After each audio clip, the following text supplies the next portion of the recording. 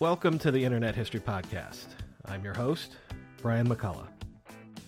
Greg Spiridelis has been making things go viral on the web since before the term viral was even a thing. His company, JibJab, has been producing web videos since the dial-up .com era, producing such hits as Elf Yourself, Nasty Santa, and This Land Is Your Land. JibJab has survived the .com bust, the coming of broadband, the coming of YouTube, the coming of social media, and also the mobile internet. What you'll hear today is absolutely a masterclass in pivoting, in adapting a business model to thrive in every new technology environment, and embracing every new platform and paradigm. Please enjoy.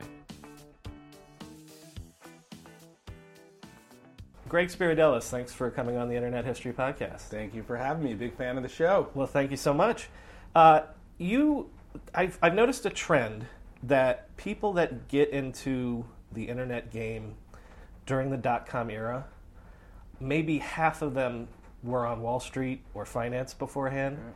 It's almost like that was the job for ambitious people in the 80s, yes. And then it switched in the 90s. So you're one of these guys. I was on the cusp. Yeah, I lived both of those lives. So like Goldman Sachs Sure. and Bear Stearns. Yep. And so I think it's you're actually getting your MBA Yep. in the late 90s. That's correct. And what is it? You see the animations and stuff that can be done on the web, or your brother sees it? Or Yeah, I saw it. So it actually bridged back to the investment banks. And so in the investment banks back in the day, when you needed a 10K, a public filing of a company, there'd be someone who'd print them off of CDs, and there'd be someone pushing a cart around the hallways of the cubicles and handing you big documents. And I discovered Edgar on a Mosaic browser that could let me pipe right into the SEC and get this information. It would mean I would work 80 hours instead of 120 waiting for documents. Isn't that so funny to think about? But like when we talk about how the web and the internet has changed, basic information that you just go to the internet and find that. Oh, no. That was a revelation. Oh, it was amazing. Yeah. I was like a superhero because I had figured out this way for analysts like myself to get this information without waiting for the guy with the cart to come around. And so it had kindled an interest in the internet for me. And then I went to business school. I went to Wharton. And my brother was an animator. He went to Parsons School of Design, just a brilliant craftsperson, digital craftsperson using digital photography, wanted to do a television show. And so when I was at business school, I became a hobbyist. I was really interested in the internet. And then one day I saw a full-color, audio-enabled cartoon streaming over a 56K modem through my phone line. And I called my brother and I said, you have to stop thinking about television. This is, the Model T is rolling off the line. Don't bang out the horseshoes. Take a look at this. See if we can do something. And he picked up the software and he started making little animations, and he would email them to me, and I would give him some ideas, and we'd go back and forth. And before you knew it, I graduated business school, and we hung a shingle. So this is Flash animation? Yeah, Flash animation. So back in the day, it was actually called Future Splash first, and then it was bought by a company called Macromedia. Right. And then it was Flash and Shockwave. Right, that's what I was going to ask. Yeah, so that was the interactive. Originally, Shockwave, you could do interactive things with it, but it was for CD-ROM authoring. But Flash didn't have interactivity, and over time we developed interactivity. And actually, some of our earliest hits on the web were these little interactive toys that you could play with, that were photo collage animation. So let's put the time frame in context. This is 98, 99 maybe? 99. So 99. we started in October of 1999.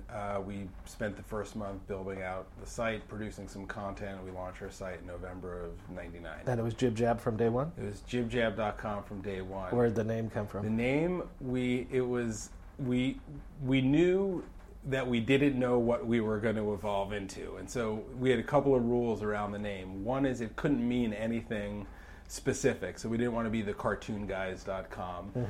Two, we decided it had to sound fun, so we wanted it to be 2 syllables, something that sounded punchy, and then 7 letters or less, because back then there was no autofill. Like you had to type the full word into the browser address bar. Yeah. So jibjab.com was on a list of about 50 names. It was actually a name that I had come up with for another idea while I was in business school, but it just fit, and I don't know if we grew into that name or that name just suited us, but it's worked great for 18 years now.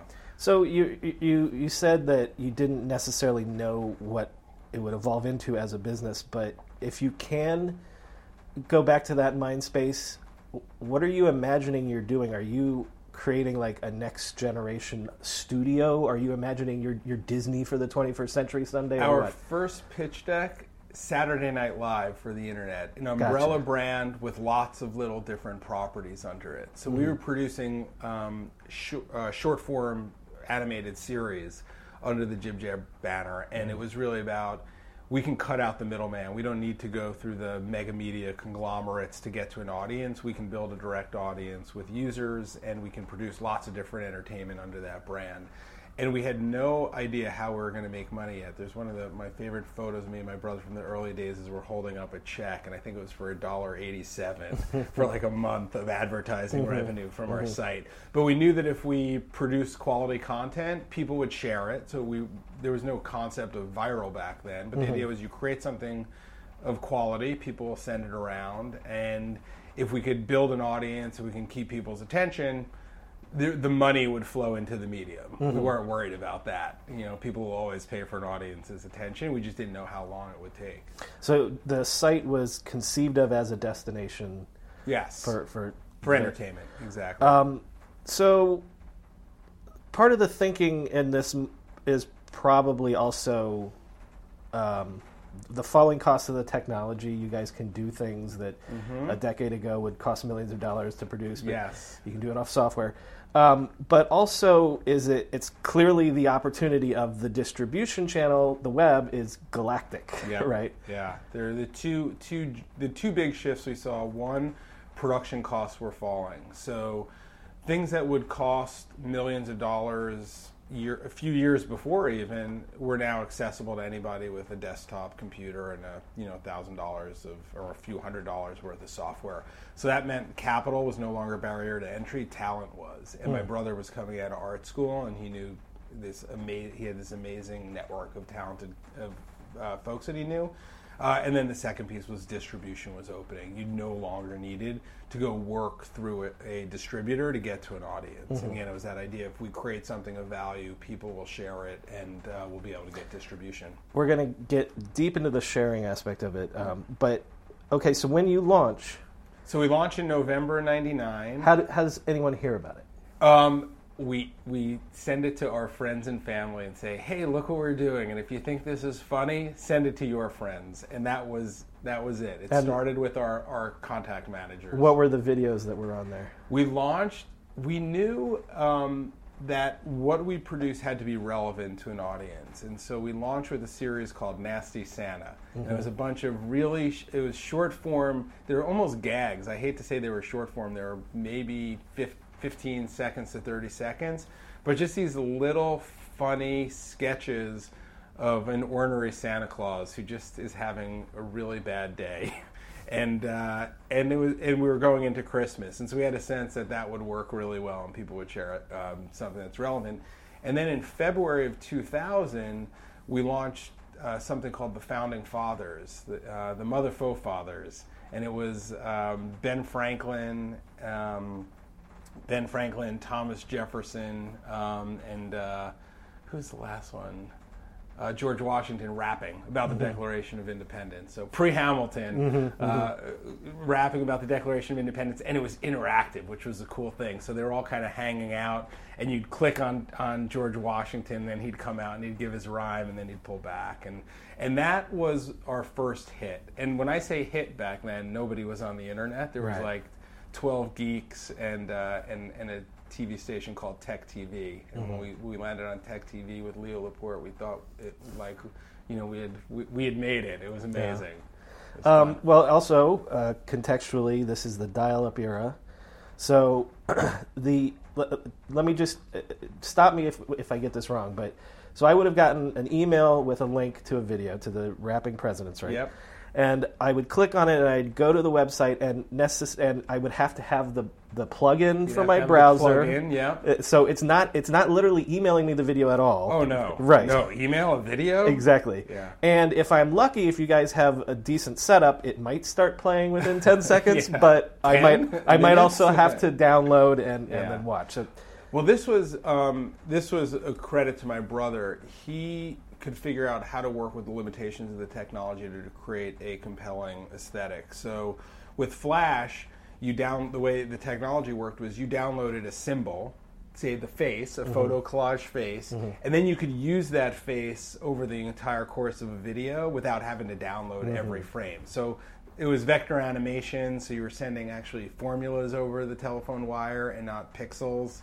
And so all of the content we were producing back then was very much designed aesthetically to work with the limitations of the technology.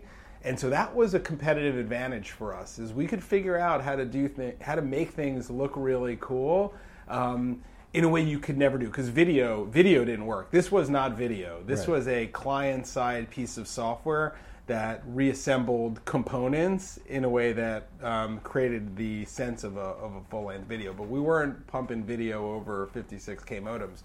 And my brother, I think the founding fathers was maybe 300K.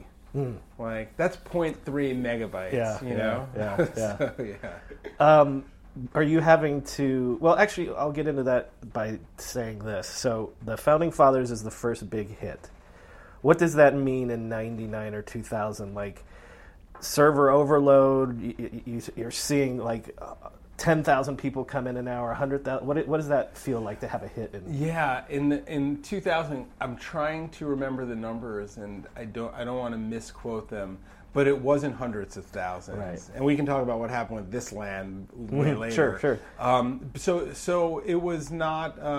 We were on a shared server, like a shared box somewhere. I mean, there was no cloud. There was there was nothing like that. We were on a shared box. And a hit back then probably meant, I want to say 10,000 people saw what you did. But this was a time when people didn't even know, if you said internet to somebody, it was more likely than not that they didn't know what you were talking about. Well, this is also before the concept of viral is commonplace. Absolutely, yeah. But you guys are already doing it because every video has a email this button or share this. Tell me about that. Yeah, so from the very beginning, we were really focused from a product standpoint on surrounding the content with viral elements.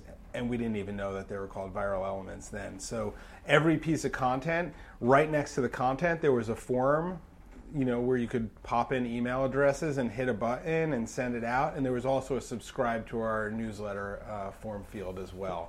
So we were really focused on leveraging the audience to distribute the content from the very beginning, but also to get that hook into the audience so that over time we could build a core base of users, and every time we'd launch a video, it would get easier to reach an audience. And that came in real handy later on when we launched This Land, which was our first breakout kind of mass market hit. So you're not necessarily, aside from the pennies you're getting from your DoubleClick ads or whatever, those first years, are you making most of your money by commissioned projects from other, who are you? So service work. So we were doing. We were in a really unique position in that there were a lot of media companies that were interested in exploring animation on the internet, and very few people who knew how to do it. So we were doing just enough commissioned work to support the original content programming, and so some of our clients in the early days included the Sci-Fi Channel. Macromedia Flash had a site where you could send e-cards. So even though today we've got a very big e-card business, back then most of our business was coming from producing e-cards for Shockwave.com, which was Macromedia's kind of consumer-facing portal. Portal. Yeah.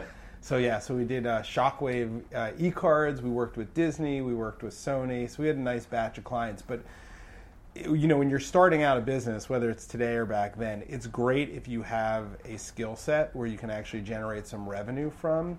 to support kind of the bigger vision. And for us, it was always, where's that line? It was never about driving profit from the service work. It was always about, feeding the habit, making sure we were getting enough cash flow in that would keep investing in original programming and the bigger vision. Well, you and I were talking about this a little bit before we started, but 99 especially, people forget this. Everyone remembers, Pets.com and the .coms, but there was, especially in 99 into 2000, a ton of people all at once throwing money into video. Yeah. There's Pop.com, Z.com, Den.net. People like Ron Howard think that they're creating the next generation, production studios and things like that. Yep. So, just tell me about the space and the competition, and does anyone know what they're doing? It came out of nowhere. Yeah. So, it came on so fast, and because we had been doing what we were doing for 6 weeks, we were like experts in the space. I mean, it came that fast, and like you said, it was Den.net, Pop.com, Z.com, AtomFilms.com, iFilm, and then some of the kind of more like Newgrounds. There was just all of these sites that were cropping up around entertainment.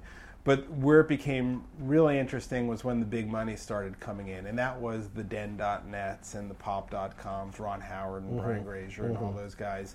And they started doing the big parties, and it became like the classic .com 1.0, like overindulge in the parties, and no one knew what they were doing. So my these folks were licensing from us, which was great for our business because the venture money was flowing into all these distributors, and the distributors had nowhere to go they had to find content, so they would come to us and they would license our content.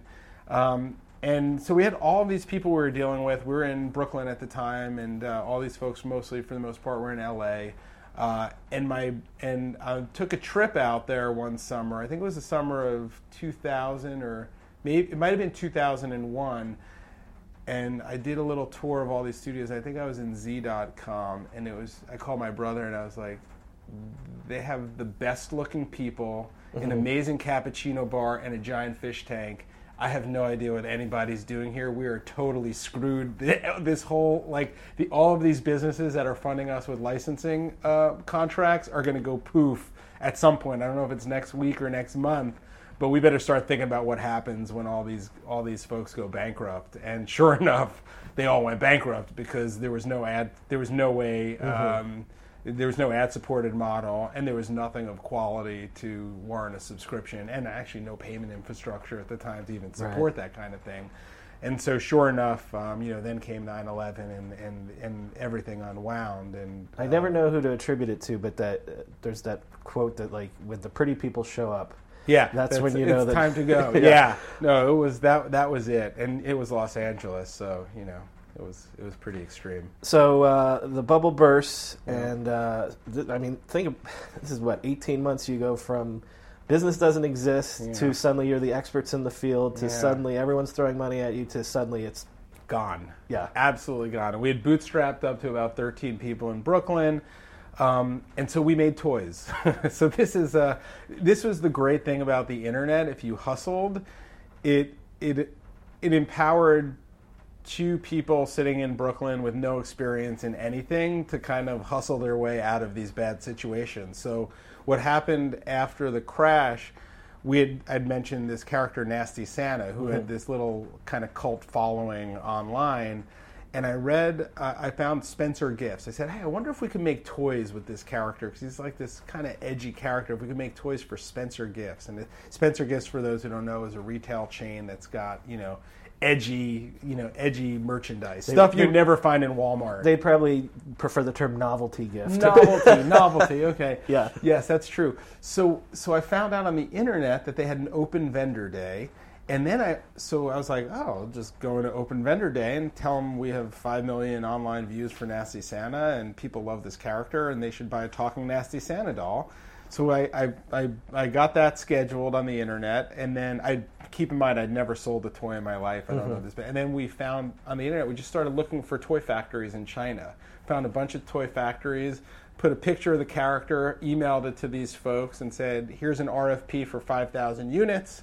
and we need your sample by this date to be considered. And by the appointed date, we had like 20 of these crazy, nasty Santa dolls show up from all over China. We picked the best one, went down to Spencer Gifts, got an order for 5,000, nasty Santa dolls, and we were in the toy business while we waited for the .com storm to pass.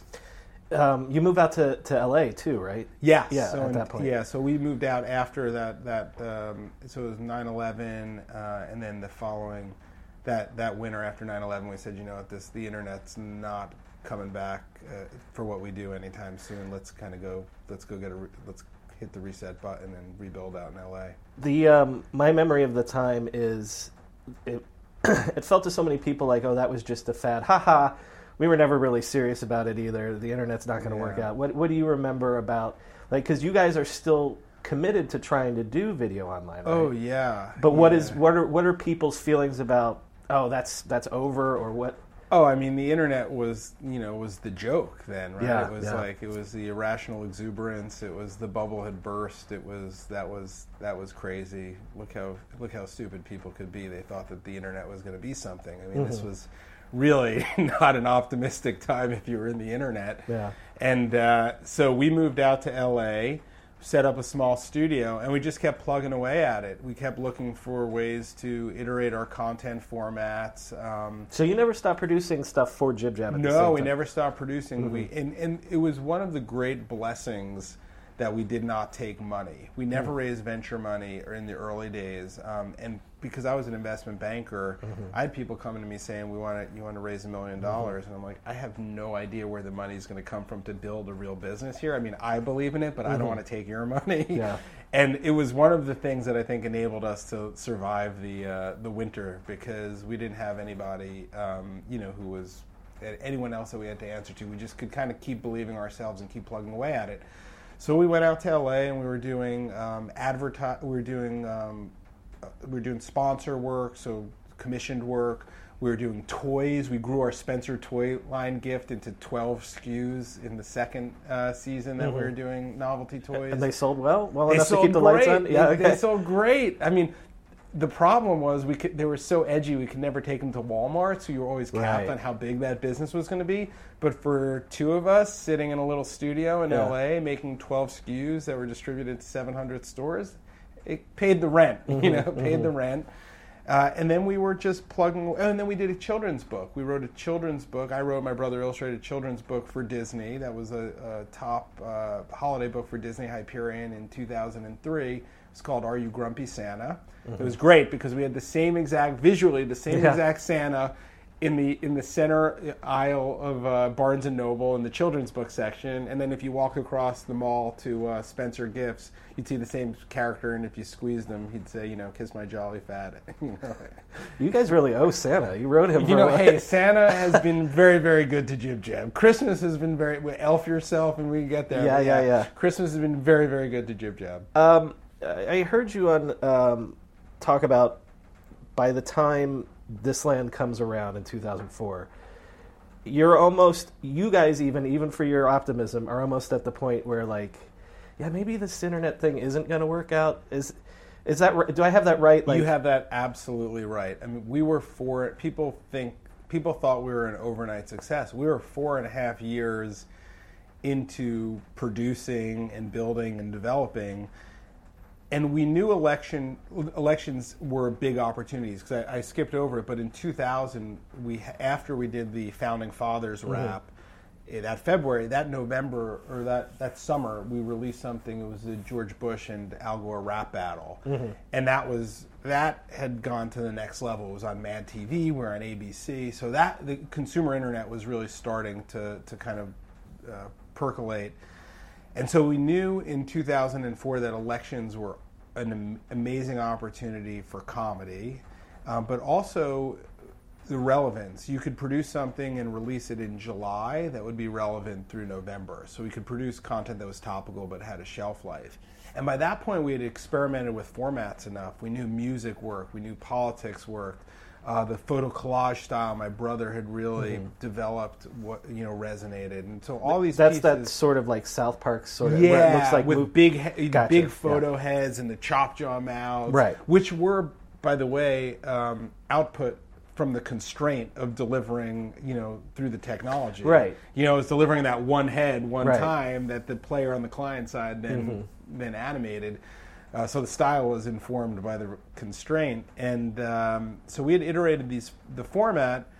And in 2004, when we were like, I don't know, this internet thing, like we're going to have to go get real jobs. We'd both recently gotten married, and we just didn't know. We thought we were the ones who kind of, who just were hanging on too long. So we said, let's release this, let's see where it goes, and but hopes were not high. But then we created it, and one of the great things about producing something, when you've got something special, and there was about an 8-week production cycle for This Land. And when you're producing something for 8 weeks and you're still laughing at it 8 weeks in, you kind of know you have something special. And so we launched that on July 9th in 2004, and that was kind of a major pivot point for the company. So obviously people can search for This Land online and watch it, but just describe for me what it was and why you think it hit. Yeah, so This Land was it was about a minute and a half comedy music video featuring George Bush and Al Gore. For the George Bush and John Kerry, basically singing "This Land Is Your Land" about the 2004 presidential election, and and it was the theme was that it was just that these two candidates were so childish. I mean, we've taken it to a new level nowadays, but back then it was George Bush calling John Kerry a liberal wiener, and John Kerry calling George Bush a right-wing nut job.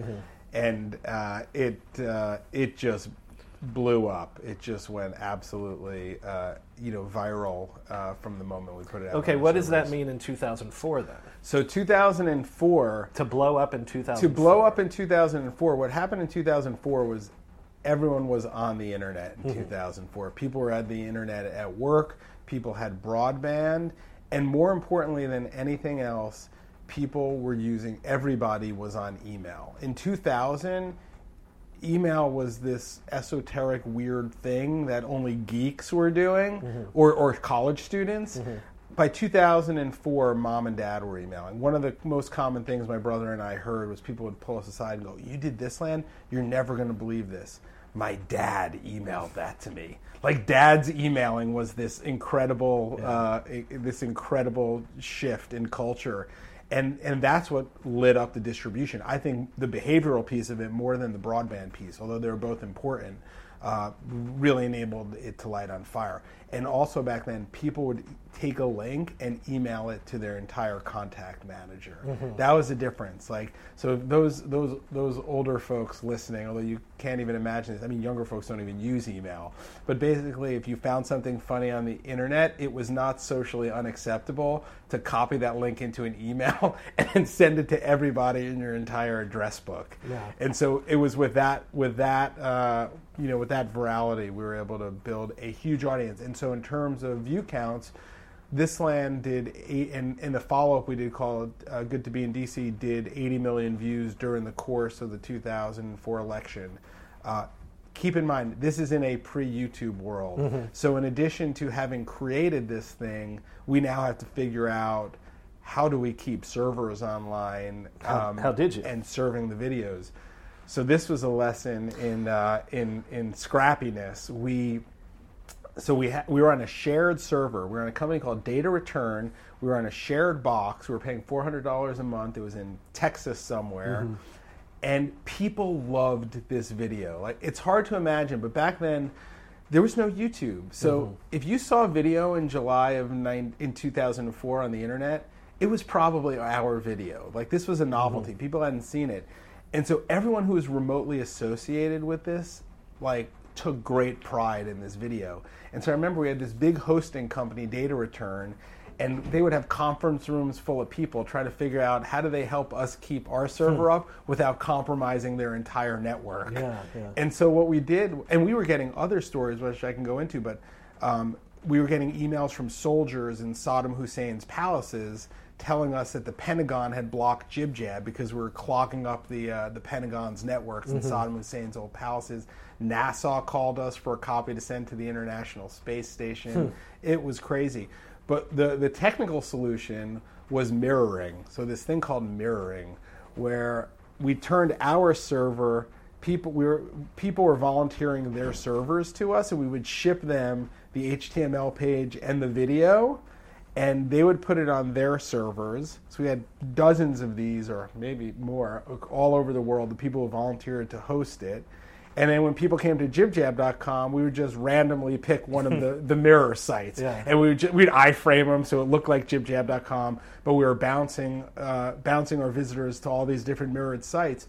And we found a revenue opportunity in it, in that we could offer the paid download. Because the site would go down so much because of the traffic, there was a site called Payloads at the time that would let you charge for a digital file. So if you wanted to, you could pay $2.99 and buy the download. So there were lots of business hacks as well as technical hacks. Nowadays, kids today, I mean, it's all like turnkey, upload a video to YouTube. But we were or have a CDN in place so that if I mean, cloud, all these things. I mean, it's great, but back then, to be able to do the creative content piece of it as well as cobble together the technical piece of it was a competitive advantage. It was really hard to do both of those things, and I think that created a lane for myself and my brother to kind of ride through and build Just real quick, I know that this is still early days, but did you get any sort of the early social uptick on something like Slashdot or maybe Fark or something like that? Yeah, Fark. Yeah, absolutely. So, Fark. I'm trying to remember. There was another one, and I'm blanking on. They used to have like Photoshop contests. I can't remember right now. But you're starting to see what is commonplace now, which is, man, have you seen this video? Yes. And people are sharing it on their blog or their absolutely. Discussion forums everywhere. Oh, and the other thing that accelerated distribution, television. So television became a huge, for the first time, a huge driver of awareness. So we put the video on the site on, I think it was Thursday, July 9th. Friday, Brian Wilson on Fox News called us and put myself and my brother on Fox News and put the video on, and that show spontaneously melted our servers. That was the siren went off. We couldn't keep the site up from that day. And then a week later, we're on the couch with Jay Leno. We're on the Today Show with Matt Lauer. And I mean, keep in mind, this is a couple of weeks after thinking we're going to have to fold up our operation. And the next thing you know, you're sitting on the couch on the Tonight Show. So it was just a magical few months for us. It was just a great validation of all the work we've been doing. What does that do to the business? So the business, we were cobbling together revenue every way we could, because we're like, hey, if this is our 15 minutes, we better make the most of it. So I mentioned we did digital downloads. The other thing, one of my favorite stories is the Today Show is coming into our studio on the West Coast at 2 a.m. because they had to, and it was like 10 at night, and I turned to my brother and I said, we should make a DVD. And he said, yeah, let's make a DVD. So I set up a Yahoo store, and he created a fake cover for a DVD, printed it, put it in a DVD cover, and we're on the Today Show. They're like, where can you get these videos? Well, I'm glad you asked, Matt. My brother holds up the case, and we say, you could buy a DVD at jibjab.com. And you can just see Matt Lauer's face. He's like, I just totally walked right into that. We sold 10,000 DVDs. Wow. The first day. Wow. And the funniest thing was Yahoo Store had this option where you could automatically, you had to opt in to have them automatically process transactions before you reviewed them. So I wound up with 10,000 transactions that needed to be approved with the by click. hand. Yeah, by hand. But that was a great, but then we did licensing. Trivial Pursuits licensed our stuff. We did another DVD deal with a distributor. So, and also licensing. This is where Thisland set us up to do exclusive licensing deals with the portals, because back then YouTube didn't exist. Yahoo was our first big licensing partner, and so Yahoo would do what we called a third-party exclusive. Yahoo would be able to show our new videos, and we would distribute them through our site as well. And so also, and they would pay us for that. The new videos that you create in the wake of this. So now you have this audience that is now becoming loyal to your. Yeah, absolutely. Yeah, we had a big audience that we could bring. And the one thing, just to go back really quick, about all those years, 4.5 years of putting the subscribe to our newsletter form field on our website, the only marketing we did to kickstart this land was to email 130,000 people on that newsletter, and I think it cost us a few $100. That was the only marketing that we did, and so that's where, like, anybody starting a business, a digital business, like, just have a small, passionate user base, and when you get the right product for that user base, you know, that's all the marketing you need. It'll help spread it. Help me do justice to the timeline here. Before YouTube comes around and shakes everything up. Do you guys start to do the greeting cards before that, or is that in a response to YouTube? No, that's later. That's in response. So and at this point we're doing licensing deals. So at first we did Yahoo, and these were these were 6-figure plus deals, and keep in mind it was me and my brother. We'd finally found a way to make a little bit of money doing this. So JibJab is the brand, and you find all these partners to be the place where people the distributor. So they distribute on their site, but also ours. We knew we didn't want to let go of the grip of distribution. So we said, you can do it on your site, but we're going to do it on ours as well. And the partners could monetize. At that point, you were starting to see video advertising. There was a market for video advertising, and so there was money to be made. I mean, it was nothing like it is now, but the big portals with big sales teams could actually get out there and find advertisers who wanted to be associated with this kind of content. So again, this is a very short time frame where you go from almost turning things off and shutting the doors to this huge success to YouTube comes along and blows that whole thing up? Yeah, so it was December. I think it was December. So this was 2004. July 2004 we did This Land. Yeah.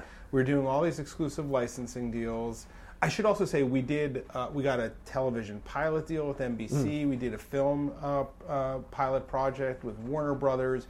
And we had the option to do to pursue either one of those. And we turned it down to focus on the internet. And we raised our first round of capital when YouTube came around. And it was... YouTube was a scary thing because they said, "Oh wow, MSN and Yahoo are paying me to be the exclusive distributor of this, and the genie's out of the bottle. Like, there's no such thing as exclusivity on the internet." YouTube proved it because the first big hit on YouTube was the Chronicles of Narnia, which is a rip off of Saturday Night Live's content. Right. So as soon as I saw that, I saw Chronicles of Narnia, and I said, we're gonna have to figure out some new way of making money. And wait, is that the one? That's the Adam one. Sandberg, and, right, where they rap go about the Chronicles. Right, of Narnia, and they get cupcakes or whatever. Lazy Sunday. Lazy Sunday. So that was that video on YouTube was one of the catalysts for YouTube's growth. Exactly. And when I saw that, I was like, "Oh my goodness, here we go again." I mean, this happened. This happened once again. Like, it's all going poof. We got to figure out what's next. But this time, unlike the last times where we had nothing to lose. I mean, we had nothing. This time, we had a global brand. I mean, people knew us all over the world, and I said, "Okay, now is the time to raise money because we have a real asset here, and we're going to need some way of bridging into the future." And so the initial thought was, we'll produce branded entertainment.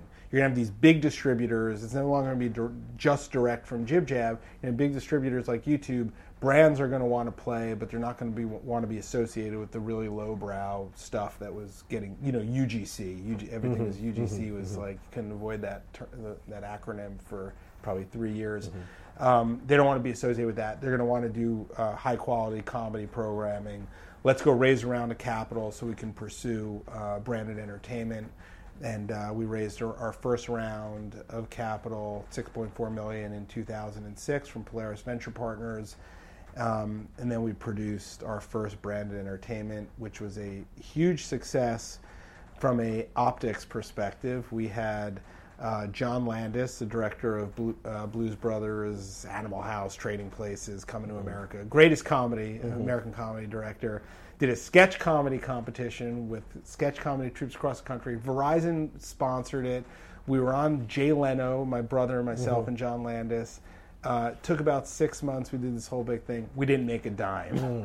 So here I had just raised 6.4 December of 2006 or 7. Sorry, I had just raised $6.4 million on this concept that I now knew was never going to work at scale, and I had to figure out what to do.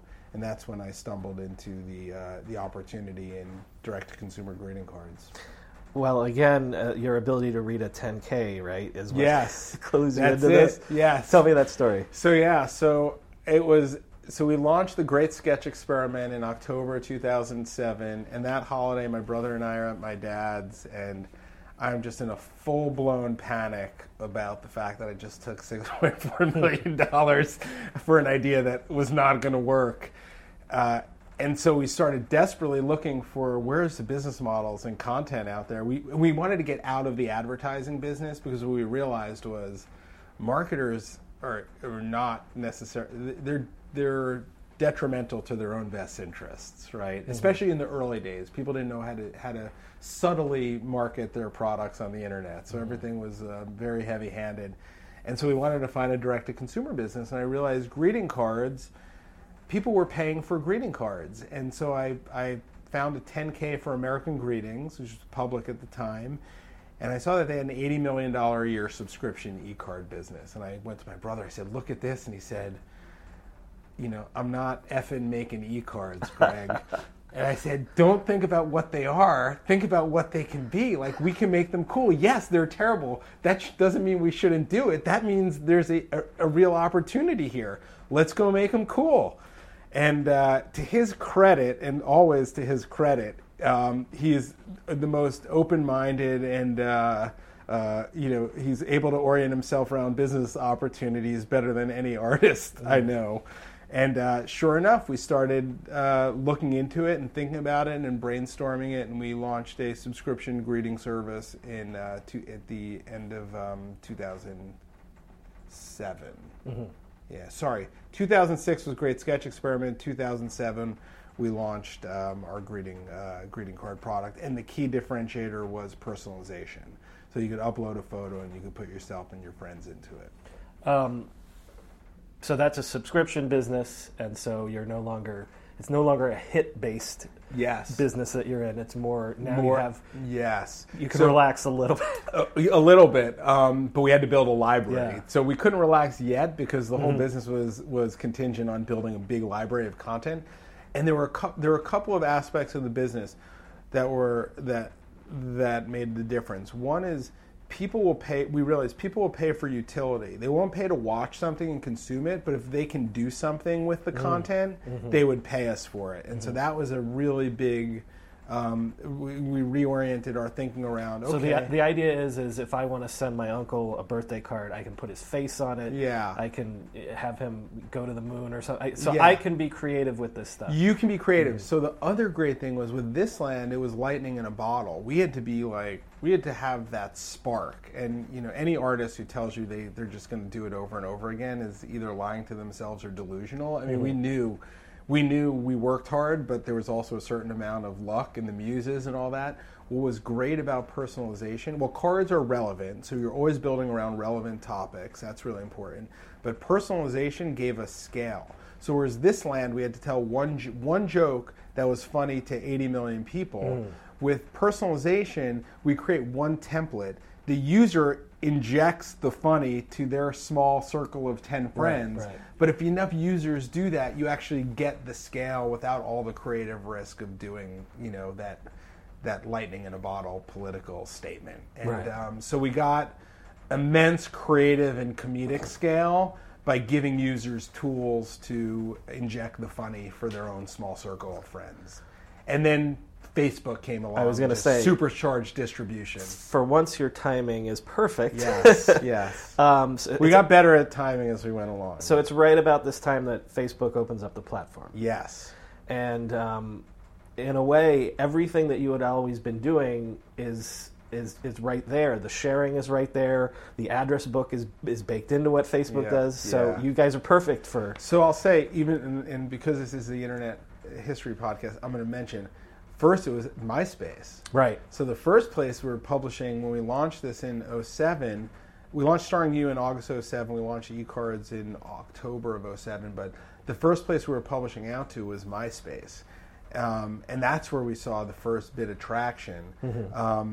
And so, wow, social networks, we knew. Like, I was really tuned into social networks because the mechanics of a social network were the same mechanics of emailing your entire address book something. Right. And when you think about it, it's exactly the same thing, only the social network doesn't come with any feeling of obligation to respond to the user who pushed something at you. It's more of a passive experience. But when I saw the social nets, that's where I said, oh, okay, now we've got this kind of 1 to 100 distribution is coming back online.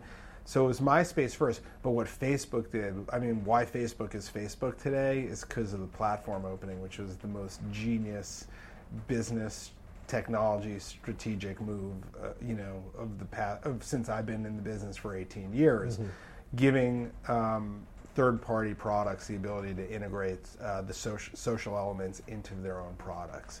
So now, when you came to JibJab, when we built on platform, you press a Facebook Connect button, and all of a sudden you see all your friends on our site. When you want to cut your friend's face out and put them in a video, you don't have to go somewhere, download a photo. Because you would have access to the photos. We just pull them right into our products. And so we were one of the first builders on Facebook platform, and we got a lot of accolades for kind of the way we did integrations back then.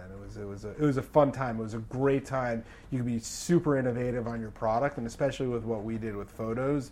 I mean, it was a dream from the social data access side, but also on the distribution side. I mean, those are two pieces that helped us supercharge our product. I want to bring us into today, but let me do that by saying, since you guys are on social from the very beginning and you've ridden that wave all the way to now, have you seen it evolve in terms of what people share now versus what they did then? Was there a learning curve of people, like just anything about how sharing has evolved in the time you've been doing it? Yeah, I think it's the one really noticeable thing for us is what used to be short form is now long form. I think like attention spans have really shifted. Like we used to say, yeah, we make 1.5-minute long videos, and people would be like, what? Just 1.5 minutes, huh? Now it's like a minute. You want me to watch something that for sounds a minute like and a a half? movie. That's that's like a feature-length film. Yeah, Come on, pal. So I would say like we see the attention span shrinking. And also for us, we're trying to tie into higher frequency expressions. So whereas earlier on, when Facebook first launched, we were first building on platform, it was about the Christmas card or the birthday card, like big life events. And now we're producing GIFs and really, really short form GIFs that can express that you can use multiple times a day, that are much shorter and lend themselves to much higher frequency usage. Well, Sarah Lacy said of you that Greg has never met a web or mobile platform that he couldn't exploit. So basically that's what you've done over the last decade or so. Every time the platforms shift or a new platform arises, you guys try to be there. You've been getting into the messaging space a lot the last couple of years. Yeah, so the thing we've been able to do really well is identify new distribution channels early, and then say, okay, what kind of creative formats work for those new channels? Like if I had to distill how did we survive 18 years of original content production and business building on the internet, that would be it. It's a combination of seeing a distribution channel and then saying, we're not going to put political satires on Facebook, but Facebook gives us access to photos and friend data. Let's create personalized videos with photos and friend data. So and now with messaging, we're not going to put 1.5-minute long Christmas cards on messengers, but we're going to put really common everyday expressions into GIFs that people can share. So you have to be cognizant of what works best natively on each platform. Exactly. And each platform can be different. Every platform is different, and the trick is identifying the platform and then figuring out what kinds of stories do you want to tell on that platform. So back in the email and web page days, it was political satire. In the Facebook platform, MySpace into Facebook platform, it was personalized videos with friends' photos. And now I think in the mobile, on the mobile messaging era, it's about really lightweight, fun communication.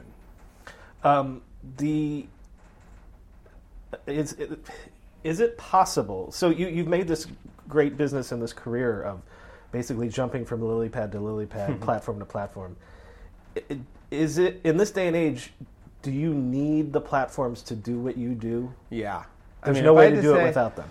Yeah, I would say that's the difference these days. Is attention is consolidated, and people aren't going off and visiting random websites. I mean, even now, right now, what's happening at this moment in time is Facebook clamping down on the organic distribution of third-party publishing sites. Yeah. So, I mean, as tough as it was a year ago, it's going to get even tougher. I mean, you saw Google do this with, was it Panda? I forget. Right, and Penguin. Yeah, I mean, so you're seeing the same, what Google did to the content farms 5 years ago, maybe. We're now seeing Facebook doing on the distribution side on their platform. And what they're doing is they're herding everybody into their paid media products. So basically, if you want distribution, pay us for it. And so that's in the end what they always do. The platforms always move. It's always into free. The media. This is where you're going to get the eyeballs, but eventually there's no free lunch anywhere. And you know what?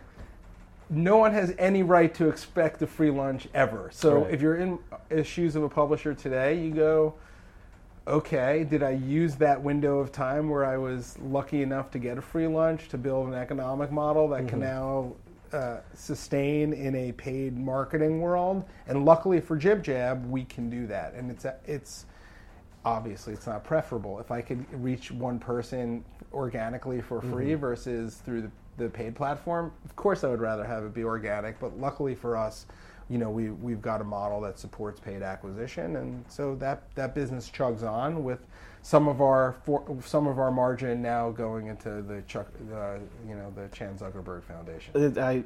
When you were on Kara's show, she pointed out that this goes back to AOL. AOL started out, they would pay you to put their content on AOL, and then a few years later, you're paying them. Yeah. So when you see everyone in any industry freaking out because a Facebook is changing, videos going from 5% to 4%, is there any advice that you could offer to people? Like, if you have to be on a platform, how can you ride the tiger and not get bit? Don't fight it. Don't waste your time complaining about the fact that they're clamping this back, or just look for either look for ways to move into the paid media programs that they offer, or find a new business model. Honestly, this happened before. This was in the first era, the Zynga era, where Facebook was really focused on the gaming of their viral mechanics. In the Zynga era, for those who may not remember, Farmville and Vampire Bites and all these things, you have these really smart developers who could game the viral channels on Facebook and build, absurd audiences for content and products of zero value. Zynga created some great games, but there was Vampire Bites, a bunch of things that... So Facebook would change the algorithm constantly, and they'd clamp down on distribution, and you'd hear everyone, this is not fair, they're changing the rules of the game. No, they're changing the rules of the game because their end user experience is suffering by the exploitation of their product by developers, which developers are always going to do. So they change the rules. Now I think the difference is, back then they were trying to change the bad behavior of the developers. Now the interesting thing is they've got to somehow control the psychology of their users, because the distribution algorithms that they're playing with now are about how do you make sure these things that are inspiring all of this hate and just negativity on their platform, how do you get those things out of the news feed? So before they were trying to hack their algorithms to kind of contain the growth hackers, and now they're trying to, I think they got to protect us from ourselves, our instinct to jump in on that bad fight. You know, I feel like this has come up on several recent conversations I've had. The idea that, you know, we thought that the algorithms were more efficient than curation. Yeah. But it's turning out that you still need to curate the algorithms. Yeah. You can let them run independently, but you still got to guide them. Yeah. So we're coming back to this curation thing, essentially. Yeah, I think it's really challenging. I mean, just because I think some of the data signals that they have comments on a post. Well, that necessarily isn't a good thing. I mean, people could be tearing each other to shreds in those comments, and so or even sharing. Like if you're sharing something that you're appalled by, is that a feel good act? Yeah, no. I mean, it's so really now they've got to start getting into like they're altering their algorithms to around human psychology. It's really interesting. You think about it. Like, how do they do that? They start doing sentiment analysis on comments and all sorts of other things. I mean, it's like before it was just keep the bad players from creating bad experiences for our users, and now it's like prevent the users from creating bad experiences. Well, it's for also our users. learning the lesson that for this whole time period, it's, well, if they're doing it more, if the users are doing it more, that's clearly better. Yeah. And they're realizing there's gradations to that. Yeah. And more may not be better long term. I mean, how many people are turning off Facebook? Right. Or visiting less frequently because it makes them feel terrible about themselves. Before we wrap up, could I put on my historian hat for a second and talk specifically about video on the web? Sure. This is a podcast. Audio is still essentially unsiloed. Can you, from your perspective of having dealt with YouTube coming and taking over video, why has it been with video? Obviously, Facebook is trying to come into the space, even Twitter and people like that. Why is it that YouTube captured video and has never let it go? I'm going to posit a theory. Okay. That it's the search aspect of it. Yeah. That even if you put something on Vimeo, you still want it to be on YouTube too, because that's how people will find it. Yeah. You know what I mean? Yeah. But just, I think you're exactly right. I think YouTube is the second biggest search engine. I don't know if that's still true. Still holds, right? Still holds, right? And so I think that today, that's probably the longevity piece of it. But early on, don't forget, in 2006, which is only 10, now 12, but God, that was a really tough technical problem to do at scale. So, I mean, audio, the technology challenges aren't nearly as great, right? You had Odeo, right? The predecessor to Twitter, and Ev Williams. I mean, I think with video, what it had was an immense amount of capital requirements to do at scale at the beginning, and then search. And then Chad Hurley, and they built a great product. It was the right product at the right time as mobile phones were coming on board with video, the ability to shoot video, and I think they just nailed the product. And then they accessed the capital, and then it became just about search. And then that became the place that you would go. I will also say, early on, I think it was pirated content. Before nowadays they've pulled it in, but that business was built on the ability to find things that you should not have been able to find. They pulled off the Napster model successfully. Yes, exactly. They transitioned well enough into legitimate controls around piracy. Well, and then now YouTube's among the people that are having this problem with the curation. Yeah, absolutely. Yeah, now they're dealing with it as well, right? Yeah. So, final question about virality, which, obviously you've transitioned now to subscription business, so it's not a hit-based business or whatever. But again, since you've been doing this from the day one of virality and memifying things, and if I asked you to write me a book to explain how things go viral, could you do it? Is there like a formula that you think you have a sense of, or does no one really know what takes off? Create something of value that people want to share. Wait, so the book is do good stuff?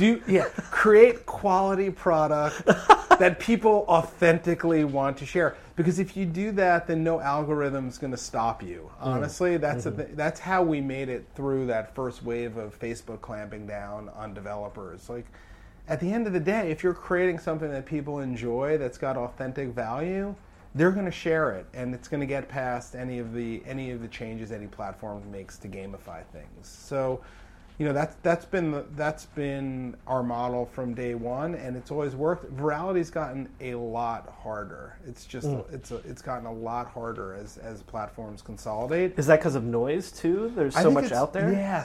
Definitely on the video side. I mean, on the video side, absolutely. But just even on the platform side, I mean, mobile is very, very hard to achieve virality. I mean, you just don't have the dynamics you had when you're working in a news feed or over email and links. So what is Jib Jab's model today? Like we said, you're on the messaging platforms now. You're doing things like, is it like sharing GIFs and things like that? Yeah. It's all about content for expression. So giving people tools that enable them to be funnier in their digital lives. So right now it's about lightweight expression for messaging. I'm really bullish on iMessage platform. I think Apple's built a great platform, and it's one of these. We're in one of these windows where it's a behavior. Now it's no longer about the technology. It's about how long does it take for the behavioral adoption. So just like in this land, people said, "You're never going to believe this." My dad emailed this to me. Maybe about 3 or 4 years ago, my mom started using emoji. I think we're like, a couple of years, away from people really engaging in app-like services embedded in messengers. And so that's our next big bet. What beyond that is the next lily pad, things like AR and VR and all these things we've been hearing is coming right around the corner? We experiment with AR. We have augmented reality in one of our apps now. It's called Jib Jab Camera, where you can actually take personalized Jib Jab style stickers and put them into augmented reality. Super cool.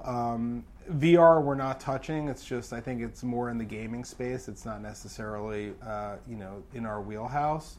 But augmented reality is really exciting, and I think there's some really interesting, fun things to do. I mean, it makes the world a canvas. Like, that's a pretty exciting thing for creative people to tackle. This wasn't on my list of questions, but I'll end with this because you made me think of it when we've been talking. Your career story is so much about pivoting, is the polite word for it, or whatever. But the ability to be nimble and change, in your case, as platforms evolve and things like that. But you also mentioned how you didn't take capital for so long, and that almost gave you more freedom. And the freedom specifically to be like, we're not dead yet. Yeah. Had you taken the money, people would have told you were dead. Totally. But you did. So just talk a little bit about that, about being nimble and maybe starting small, allowing you to persevere when you would have had to stop otherwise. Absolutely. Yeah, I think it's with everything, with investors, with employees. The more people you need to bring along with you, every moment you spend in those early days, especially communicating why you're making certain moves, are moments that you're taking away from actually making those moves. So for us, not taking capital early was absolutely critical. And the same thing saying lean on the employee side, not only because it lets you move faster. It's way easier to move fast when you have 5 employees than 50, but also to make sure when you're building your team and you're growing your organization, that you're making a commitment to those people, and that you can uphold that commitment and bring them along on the ride wherever it is you're going. Greg Spiridelis, it's a really fascinating ride. It's been fun. Thank you for sharing that with us. Yeah, thanks. I appreciate it. If this is the first time you're listening to this podcast, please subscribe to us on your podcast app of choice. There's plenty more great internet history where that came from. And if you're a longtime listener, then you know what to do to help us out. Rate and review us on iTunes. Because iTunes gives credit to reviews and ratings, and the more great reviews we get, the more people will discover us. As always, there's more info on our website, www.internethistorypodcast.com. The show's Twitter handle is @NetHistoryPod, and my personal Twitter is @BrianMCC. Thanks for listening.